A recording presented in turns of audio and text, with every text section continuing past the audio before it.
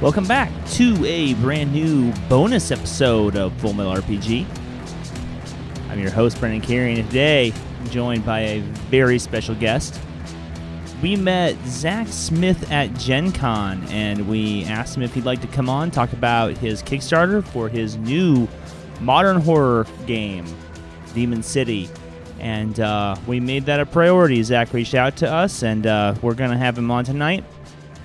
Now, Adam's joining me for the interview, and so he's going to be asking, I think, the preponderance of the questions, but this is kind of like a double interview with Zach Sabbath. For those of you who are not familiar with his bona fides, he's behind the blog I Hit It With My Axe, playing D&D with porn stars. He also has contributed greatly to Lamentations of the Flame Princess and to Vampire the Masquerade 5th Edition. You may remember some of his award-winning books, the on a very literal level, game-changing Red and Pleasant Land, Maze of the Blue Venusa, and Vornheim. And, I for one, fully expect Demon City will change contemporary horror gaming the same way that Vornheim has changed OSR city gaming. So that's something to be on the lookout for. Without any further ado, going to hand it over to Adam and Zach. Thank you very much, gentlemen. Zach, thanks for coming on and talking to us, man. Thank you, Adam. Thanks, Brandon. So why don't you tell us a little bit about Demon City? What gap do you feel it's filling in the current role-playing space? Well, I feel like it's a horror game. It's like a horror crime game. So it's built from the ground up to deal with sort of like urban crime and horror. So it's a general horror game. So Call of Cthulhu is like, it's a general horror game, but it's basically Lovecraft centric. So a lot of the assumptions and ideas start with Lovecraft and go from there. And in terms of system, it sort of starts with the percentile like RuneQuest system and has evolved from there. So this one is sort of starting over from an assumption of, okay, there's going to be investigation as part of it, there's going to be crime, there's going to be support for crime and horror stuff equally. It's going to be a general crime thing and a general horror thing. So you'll have vampires, you'll have werewolves, you'll have, but each one of those things will not be like a stock element. They'll be rethought enough to make like the Demon City vampire a specific thing without taking it out of the genre, so that you can kind of do like a True Detective Season 1 meets, Let the Right One In kind of thing, or a million things in between, like a giallo, like Italian horror kind of freak out, or Japanese like manga horror, like just some like a more modern kind of thing. And I looked for all the places where when I would run a horror game, like things that we liked to do or kept up doing that weren't especially like designed to be supported in other games, and kind of found out the edges where you could stick in new ideas. Like I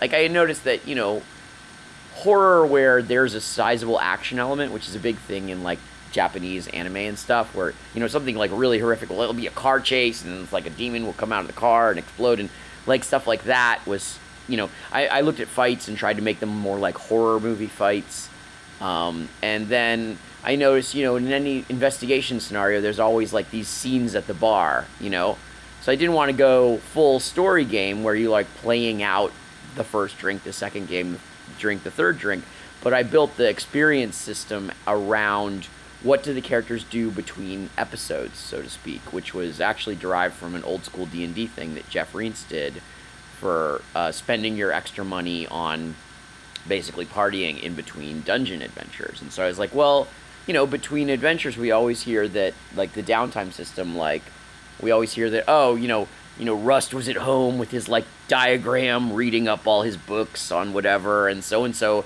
had their library full of occult texts, and somebody else was at the bar and this guy was drinking too much. And so that's the experience system, is you pick which thing you're doing between sessions and then you roll for how risky that is, and then you come back the next time. So you don't have to take up a lot of session time in those things, but they still become part of the background. And then from Ken Height's game, Night's Black Agents. He had a spy vampire game that he put together, and had some really interesting ideas in there about creating a network behind the character, because when your character, like other people that they know and stuff like that. And I thought, like, in Call of Cthulhu, whenever a character survives 2 or 3 adventures, you're like, who the fuck is this guy?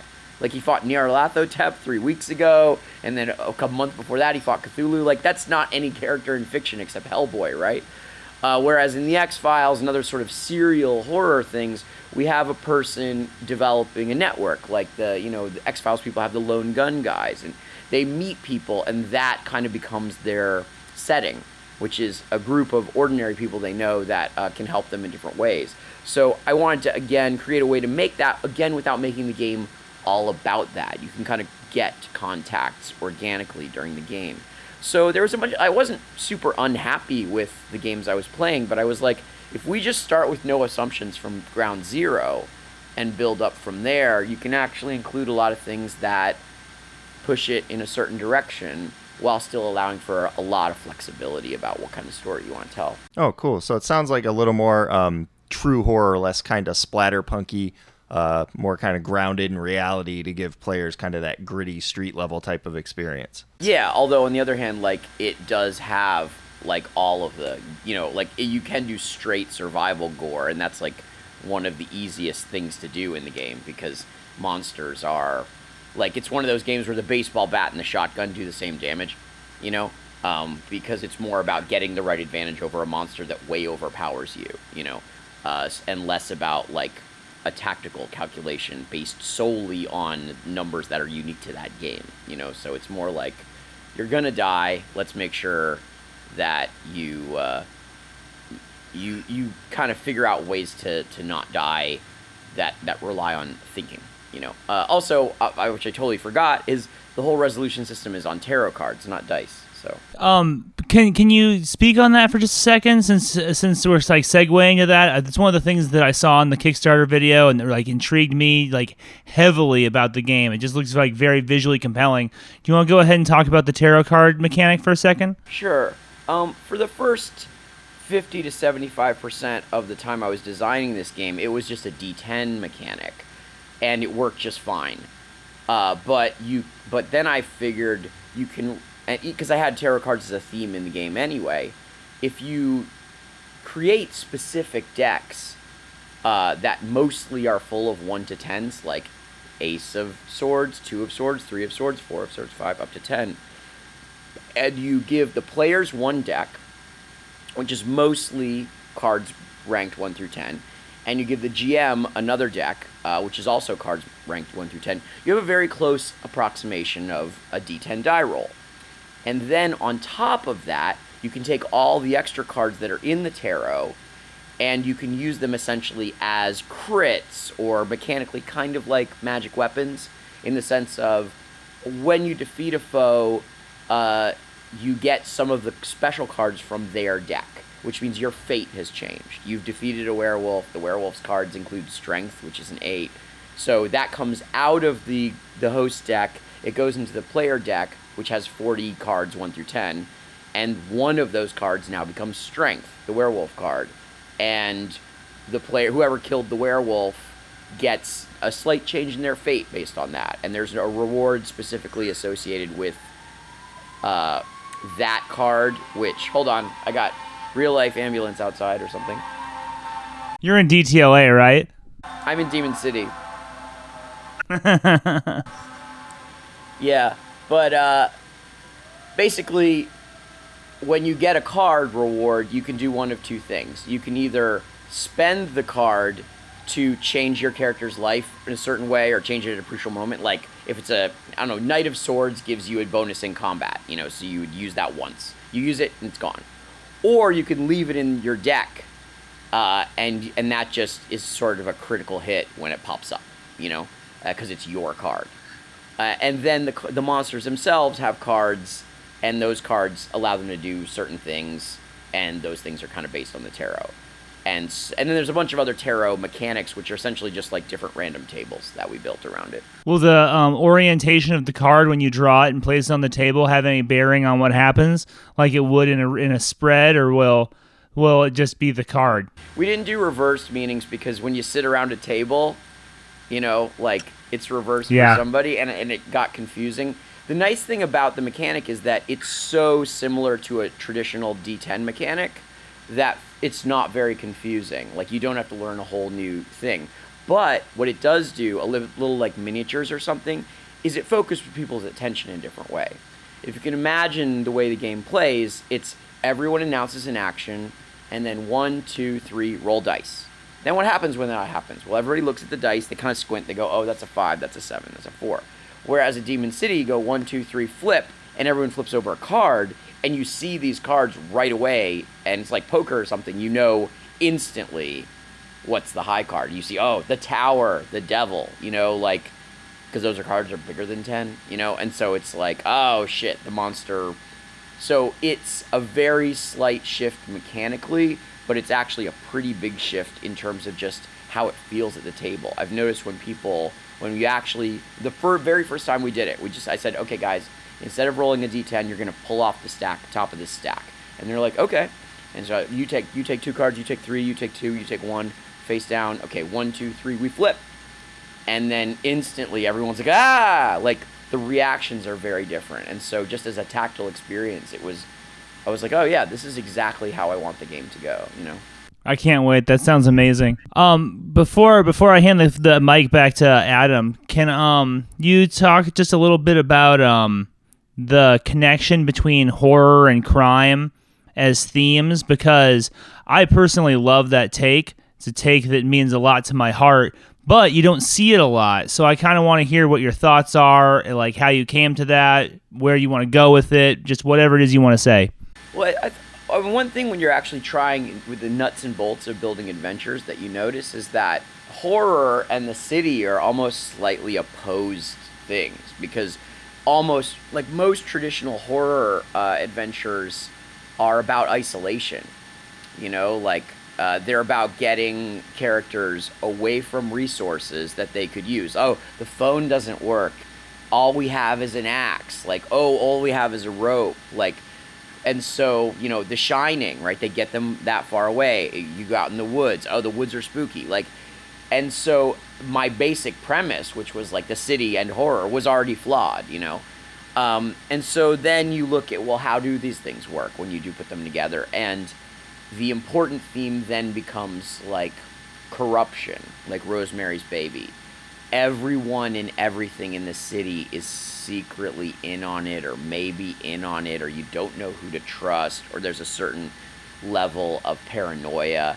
And so it was about kind of making the city, the city, quote unquote, the modern contemporary city, into a setting in a certain sense. Just being this is actually an interconnected network of disturbing things, and try to the same way I did with when I did on D&D with the Vornheim, the Complete City kit, trying to make, because the reason I wrote that is James at LOTFP was I never really thought of the city as being very exciting, you go outside the city, you go to the dungeon, you go to a cave, and I'm no, the city's interesting, Fafford and Gary Mouser. And so I was well, why is a city interesting? When does it become dangerous? When do they cut off your access to resources? When does it become spooky? And so I basically just Vornheimed the contemporary city. And a lot of that required, you'll see this especially in the stretch goals, is I went to people who were experts in a certain thing and asked them, how does that work? So Jeff Reentz wrote something about how car repossession business works, which is, a great adventure hook. And Linda Tirado wrote a thing about how political campaigns work, because she's a reporter. So she's oh, this is how you can break into a campaign office. This is where they keep the money. These are the tiers of people in charge. And so just the same way that Call of Cthulhu, a lot of that, what makes that game great is just the depth of the Cthulhu mythos. I just went as far as I could into the depth of crime and corruption in cities. Where can you hide a monster? And I live in Hollywood, I live in LA, and so I was well, the most dangerous people in LA are people who are either in a sports team or a TV show, like who are performers, because they are indispensable. You can't replace them. Like if the CEO of your car company is a shithead, you can replace him with someone with equal business experience. If like Daenerys Stormborn actress is a shithead, everyone on Game of Thrones has to be like, we have to live with her for 3 more years so that the series ends.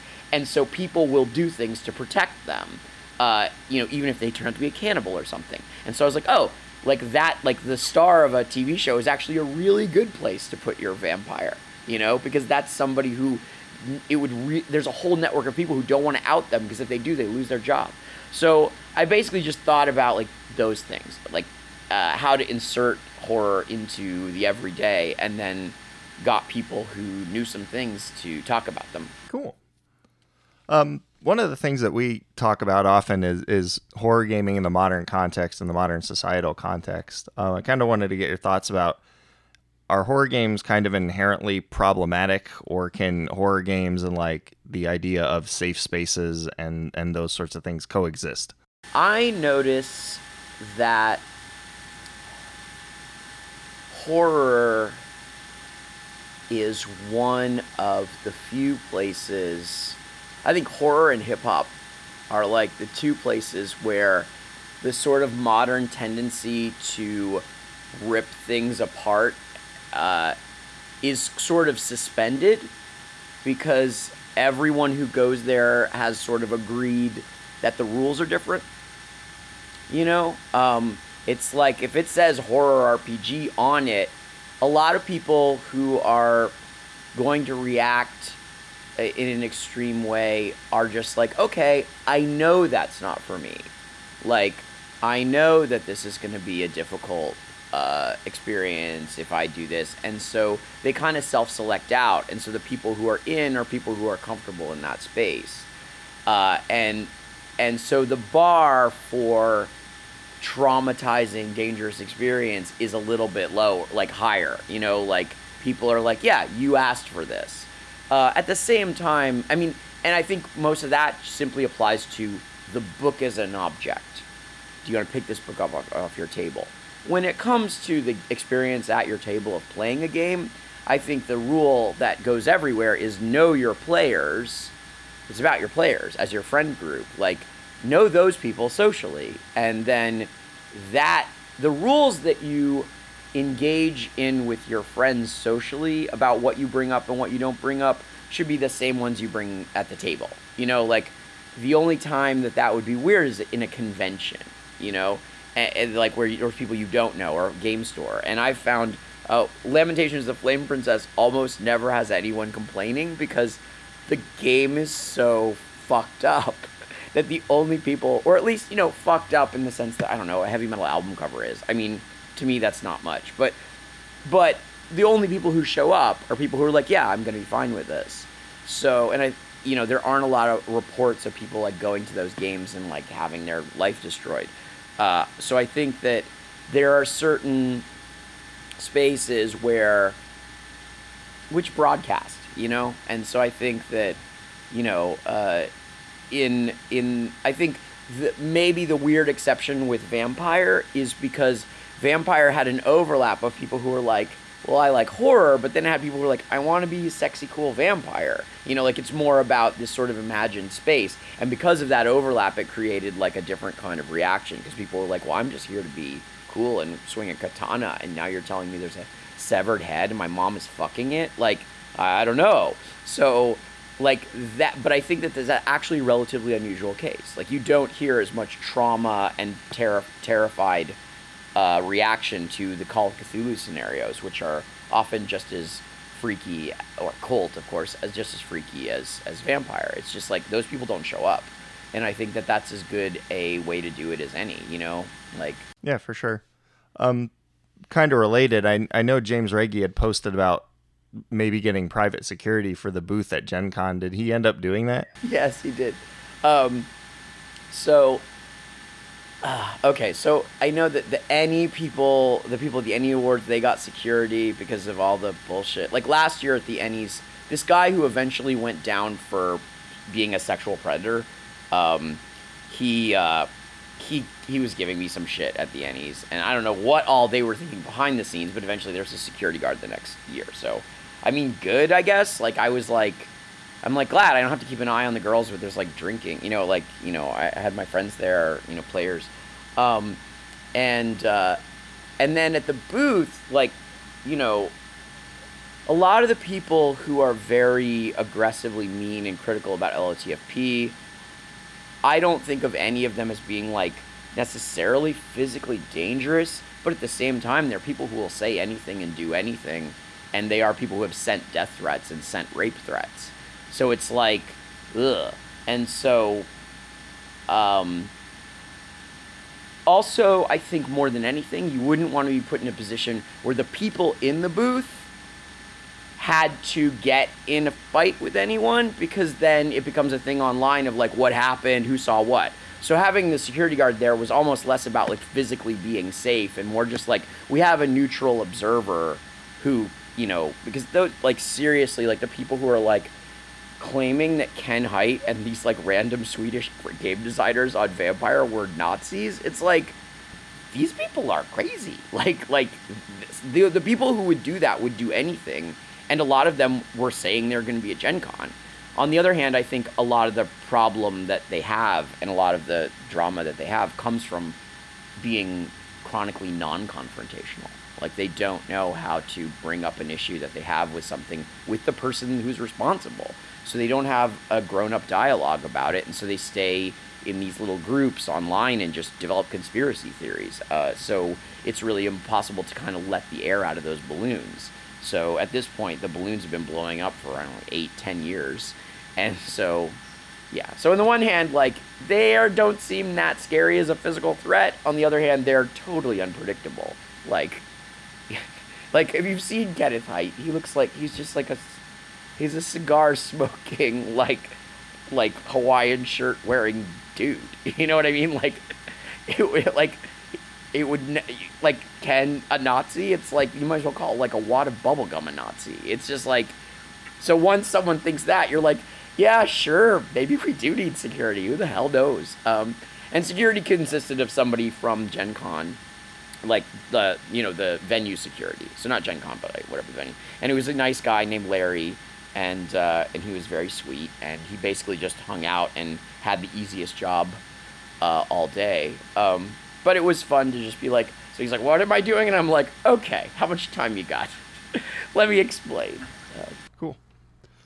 All right. And I've also heard you're doing something for Red Moon role-playing. Can you talk about that at all? Oh, yeah. Red Moon, I guess, is another horror podcast, but they wanted to actually have me run a game. So I ran a game for them of Demon City.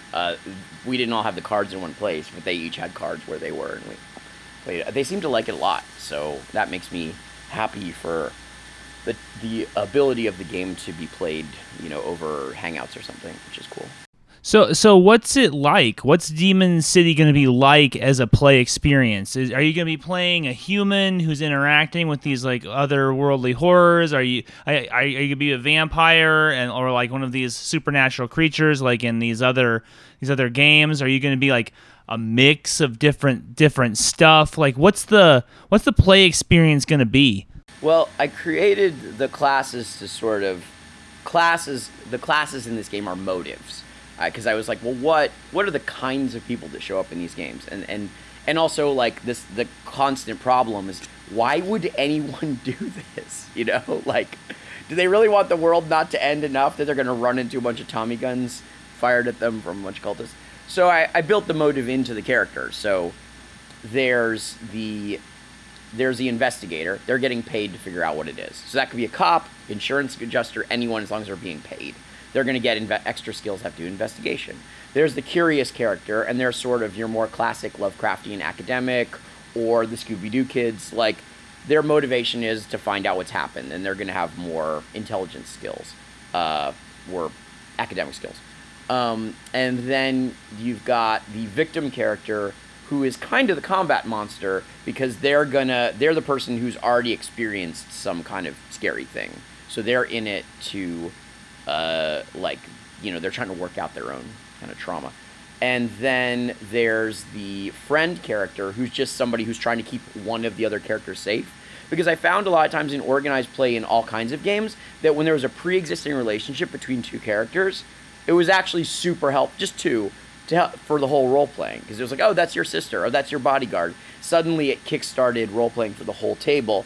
And you needed a place for the character who was just like, this is weird, man, but I guess here we go. You know, it's just like Hicks in Aliens, right?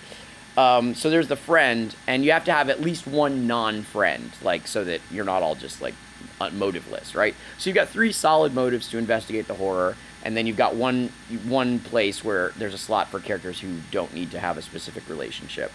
And they can be in any proportion to each other. And then you can also have a problem character, and that's up to 1.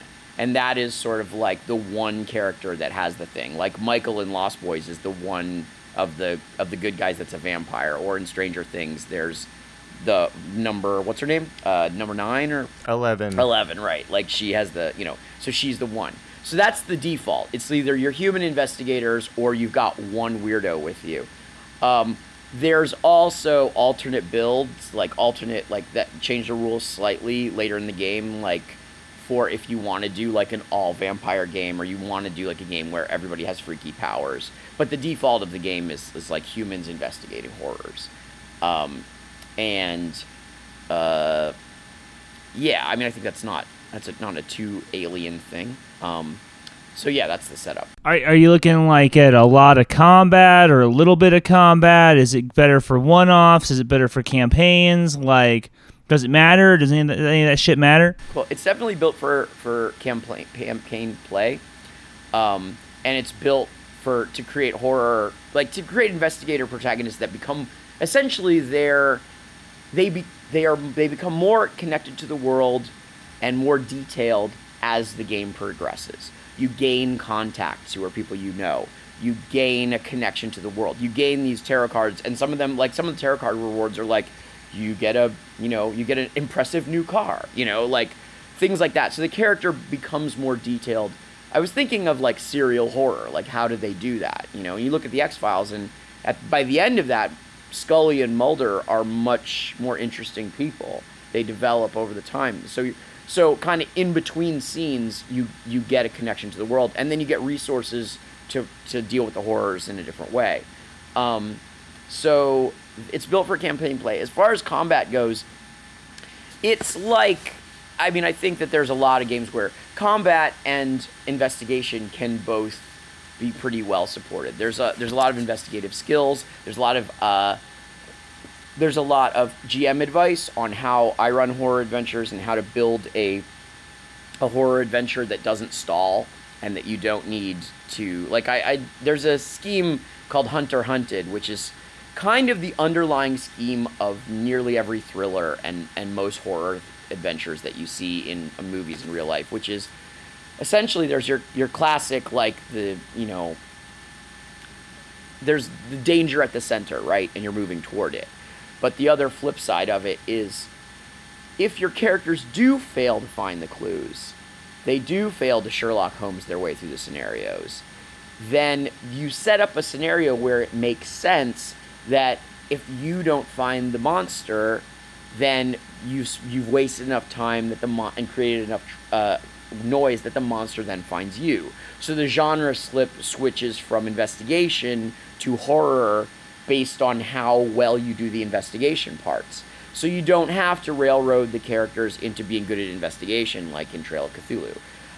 You don't have to, and so the characters get a benefit because they can choose fights more on their own terms if they're good at investigating, and you can set up real challenges, and if they fail them, the game keeps going. It's just they have to fight, or they have, they're put in different situations. So, and there's a diagram to make it like, this is literally how I write an adventure. Like, there's a square in the middle, and then there's around it, and you put in your encounters. So you build it almost like a dungeon, and that can get you through 3 or 4 sessions with just like a simple picture. Especially because in horror and investigation, there's a lot of talking, So there's that. And then the way I built combat was so that I was looking at horror movies especially and just being like, how does combat work? And what I noticed is that it's a desperate scramble for advantage, number one. Like, the horror's going to win, it's going to win, it's going to win, and then you run and you try to, like, get the high ground. You try to find a chainsaw. You're just trying every round, every second to find something that makes your situation slightly better. So I built a lot of the mechanics around, it's less important, like, which gun you use, and more important, like, the number of advantages you can get stacked. So it's really dangerous to get in front of the horror because you have a very good chance of dying, but there's also tremendous advantage to ganging up. So that's an interesting, like, risk-reward mechanic for the players, because they're like, any of us could be the target if we gang up on the monster, but at the same time we have a better chance of success. And also, it's a very chaotic combat system. So you're good at something, everybody else is good at something, you don't guarantee that you're going to win the round and do a certain amount of damage each round. It's very much like, because it's the way the combat system works is, I thought of it like comic book panels, where essentially one thing happens each round. So only one person makes a successful attack each round. Other things can happen, but they can't be attacks. So you essentially, the characters or the monster, win a round. So you're trying to shoot, this guy has a machete, the werewolf has picked you up and is about to take a bite. 1, 2, 3, flip over your cards. Whichever card wins is the person who did their thing. And so it's very tense, and also chaotic, because that thing happened, and then you're like, shit, you haven't pulled the trigger yet. Okay, and then the next one. And I found that even though it's pretty different than the way combat normally works, it works because it focuses everyone's attention so much, because everyone's invested in every flip. Whereas I notice, like, playing D&D, you can, and this is a nice thing about D&D in other ways, but you can kind of zone out during someone else's turn. You'd be like, 1, 2, 3, I shoot it, I kick, and what are you guys doing over there? And then you're like, oh, it's your turn. You're like, what? How many of them are left alive, right? How many times have you asked that question, right? In Demon City, you're never asking that question because you're describing the situation constantly. Like, okay, here we are, ready, bam. So you can't, there's less of an atomized combat space. It's very much like you have to constantly re-describe what's going on.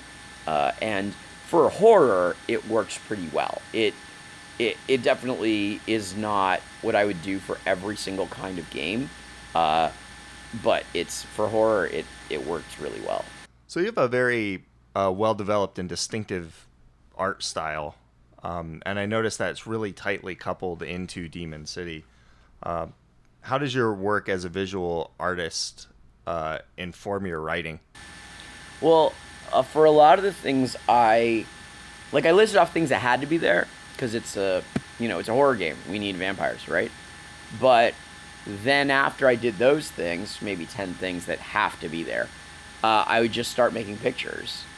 And so then the creatures and the scenarios came out of the pictures. So they kind of go back and forth. Like, a lot of times,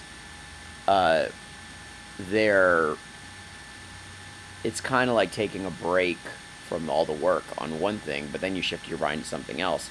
So each one becomes a vacation from the other, and then you analyze what you've done, So it was helpful. And then now what I'm really into is just...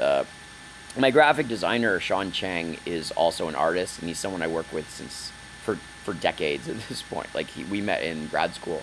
And so he is doing this graphic design that every spread is different. Because I was thinking, like, it's a city. In an urban setting, graphic design's part of your life.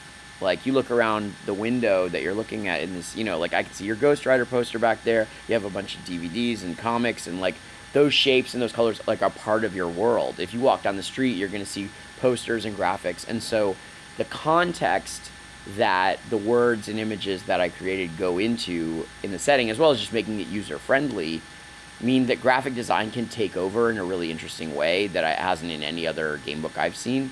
And so we're making it so that it really just feels like everything takes you into that place. So, and once you feel you're in the place enough, it's much easier to make up content, because you're like, oh, this is a more Demon City solution. This is a less Demon City solution. Same, when you get into D&D and you sort of like, oh, the borders and those fonts and the weird twisty things, you're like, oh, I'm in Greyhawk. I know what a Greyhawk solution to this problem would look like, So, yeah. So if you have people coming into this who are, I guess, more traditional gamers, they play D&D, they played Call of Cthulhu, what tips would you give them to run or play in a horror game like Demon City? I mean, I don't think that there's a tremendous difference. If you're coming from Call of Cthulhu, then you've probably assimilated a lot of it. Although I will say that I tried in the GM advice to solve a lot of problems that people tend to have in traditional horror, like including that, what do you do if you fail the skill check kind of thing. There's that, but I also think just like get into create a character that you don't want them to die, and then it's an exciting game. Like, and over time as you play, like make that character somebody you don't want to see die, and then and the GM should help to make those characters feel real. Because the more real they feel, the more you don't want them to die, the more invested you are when they do have a fight, and the more engaged you are when you're trying to think about ways to get around it. But yeah, I also feel like, another piece of advice I always see, which is like, oh, you gotta like turn out the lights and put on candles and like have spooky music and maintain this mood. And I'm like, I think actually what kills a lot of horror gaming is people's belief that you have to do that to create horror or tension at the table. I mean, you don't. I think that a lot, if you look at a contemporary horror movie, a lot of there is jokes and there is fun and like, and that's natural in role playing. And then every time players start to like an NPC, they're joking with someone, they're getting into a little shtick they do. They're like, oh, I bought a Porsche. That's when you found something you can threaten. Like, oh, you like your Porsche? Let's kill the Porsche. Oh, you like the secretary? Let's threaten the secretary. Like, let your players get into the sitcom of being a group of people bumping around, and then threaten the thing that they start to develop an attachment to, and then they get really invested. And I think that it can be very organic. My advice, like, there's no one way to create horror. There's no steps.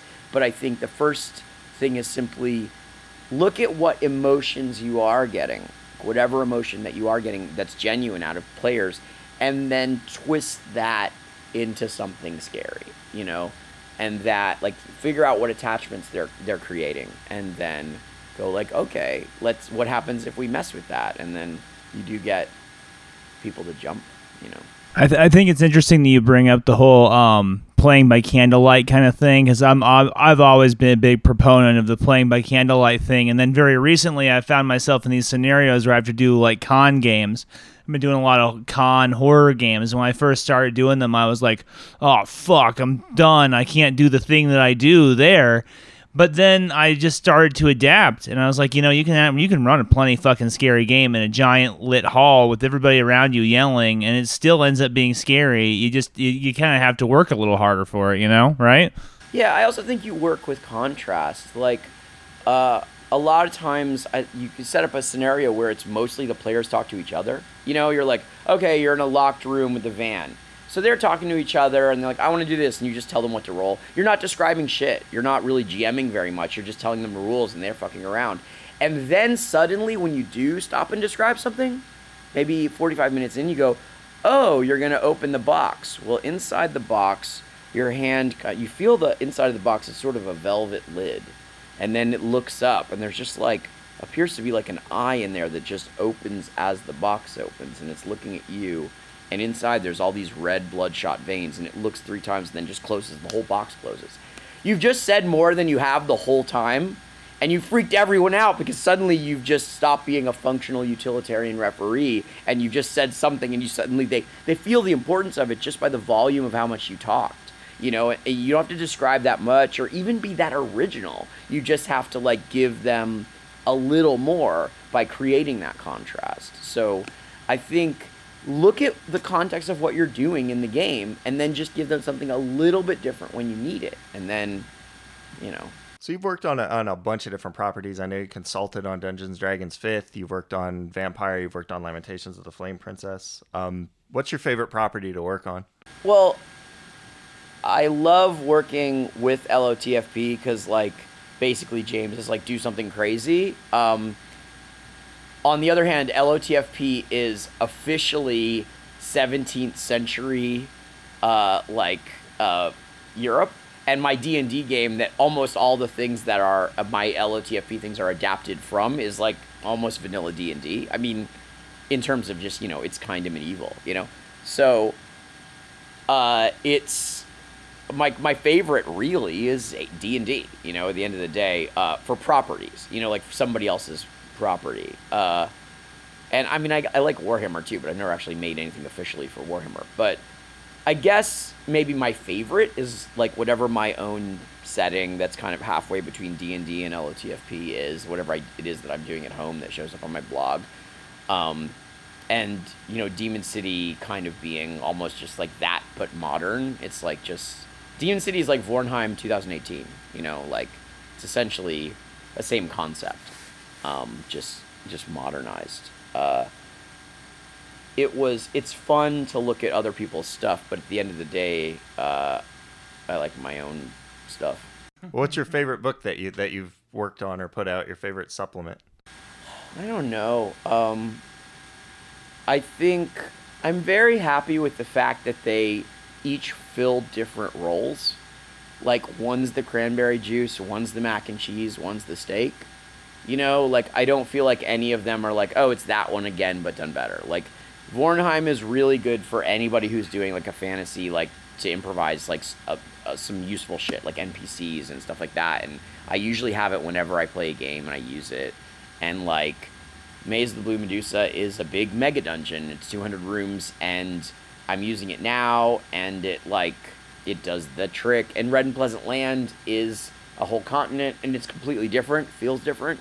So I guess I'm just like, I'm happy so far with what I've done, that each one does a thing that is something I would like to do. And if I did it only that, I'd get sick of it and I'd want one of the other ones. So it's hard to choose between them in that sense. I do think that in terms of playability, that like Frostbitten and Mutilated, the newest one for LOTFP, is like so efficient because we got all the tools that we've been doing, like kind of got them down to like, okay, what's the most useful form of this for this? Like I can just like run that. It's so easy to run that out of that book that I'm happy with that. But the other ones have other things going on. I don't know. It's hard to say. They all, yeah. It's like one's the mac and cheese, one's the steak.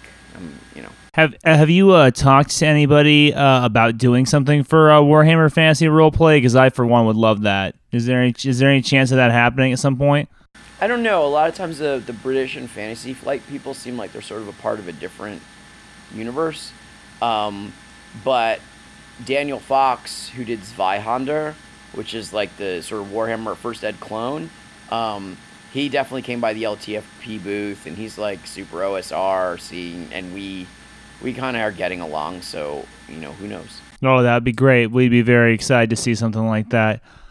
Do you want have any like projects coming up? Like, what's the future? What's the next thing for you? Is there anything that you would be interested in telling us about? I got a few things.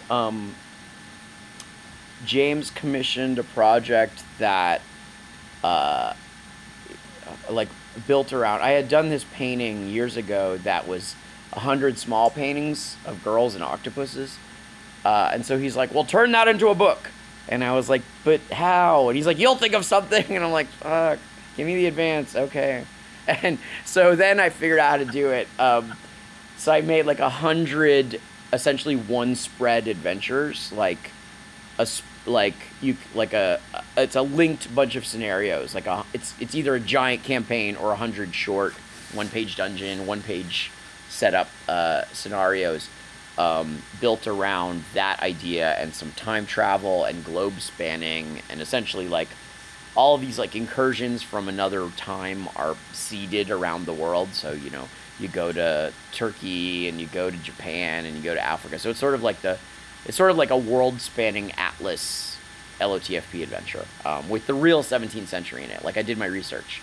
So that's going to be nuts because it's just involves so many different elements.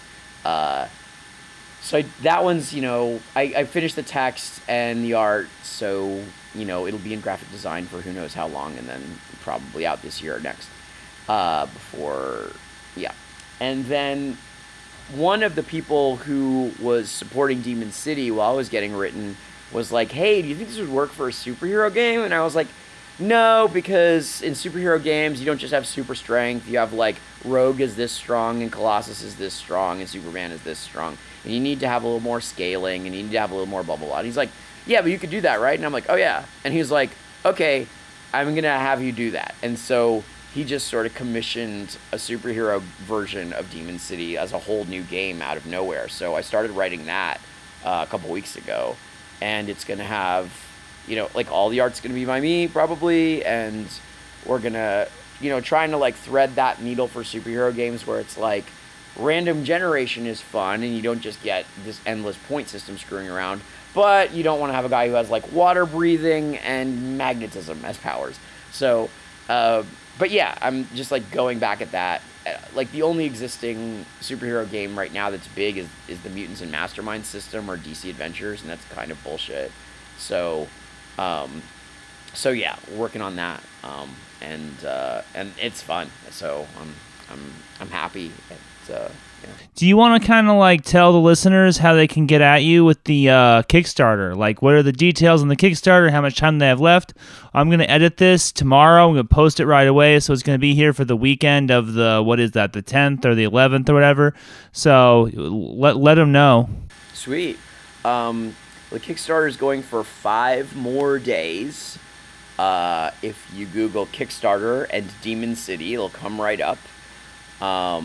And stretch goal, like, we've funded the basics already, but the stretch goal wise, Kenneth Haidt, who, you probably know, Night's Black Agents and Trail of Cthulhu and Vampire, he's coming up as a stretch goal. We'll also have a stretch goal coming up of doing some random generators online so that you can just press a button and get some content.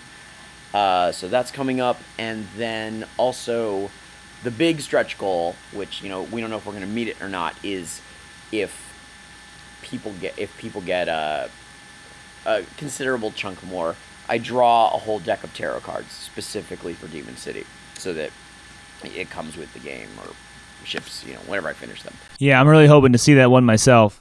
Yeah, a lot of people want to do that, and I'm like, tarot cards are like one of the hardest things to draw because they're so, they have to feel real. It can't just feel like you did a picture. It has to feel like there's something really spooky about them. So it's a real big challenge. But like I told everybody, if people meet that stretch goal, at that point I will believe in magic.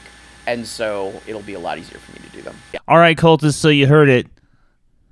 Get your asses out there and support Demon City. I've already got my pledge in. And I just wanted to say, Zach, I was belly aching like the day after you pitched the game on Kickstarter, and when I pledged it, and then I wrote this really long, like, self-pitying, like, oh, my own creativity has been diminished somehow by Zach's, and you came on and you were very kind and you were very supportive of my own ambitions, and so I just wanted to say that was very nice of you. Thank you for reaching out and picking me up in that moment.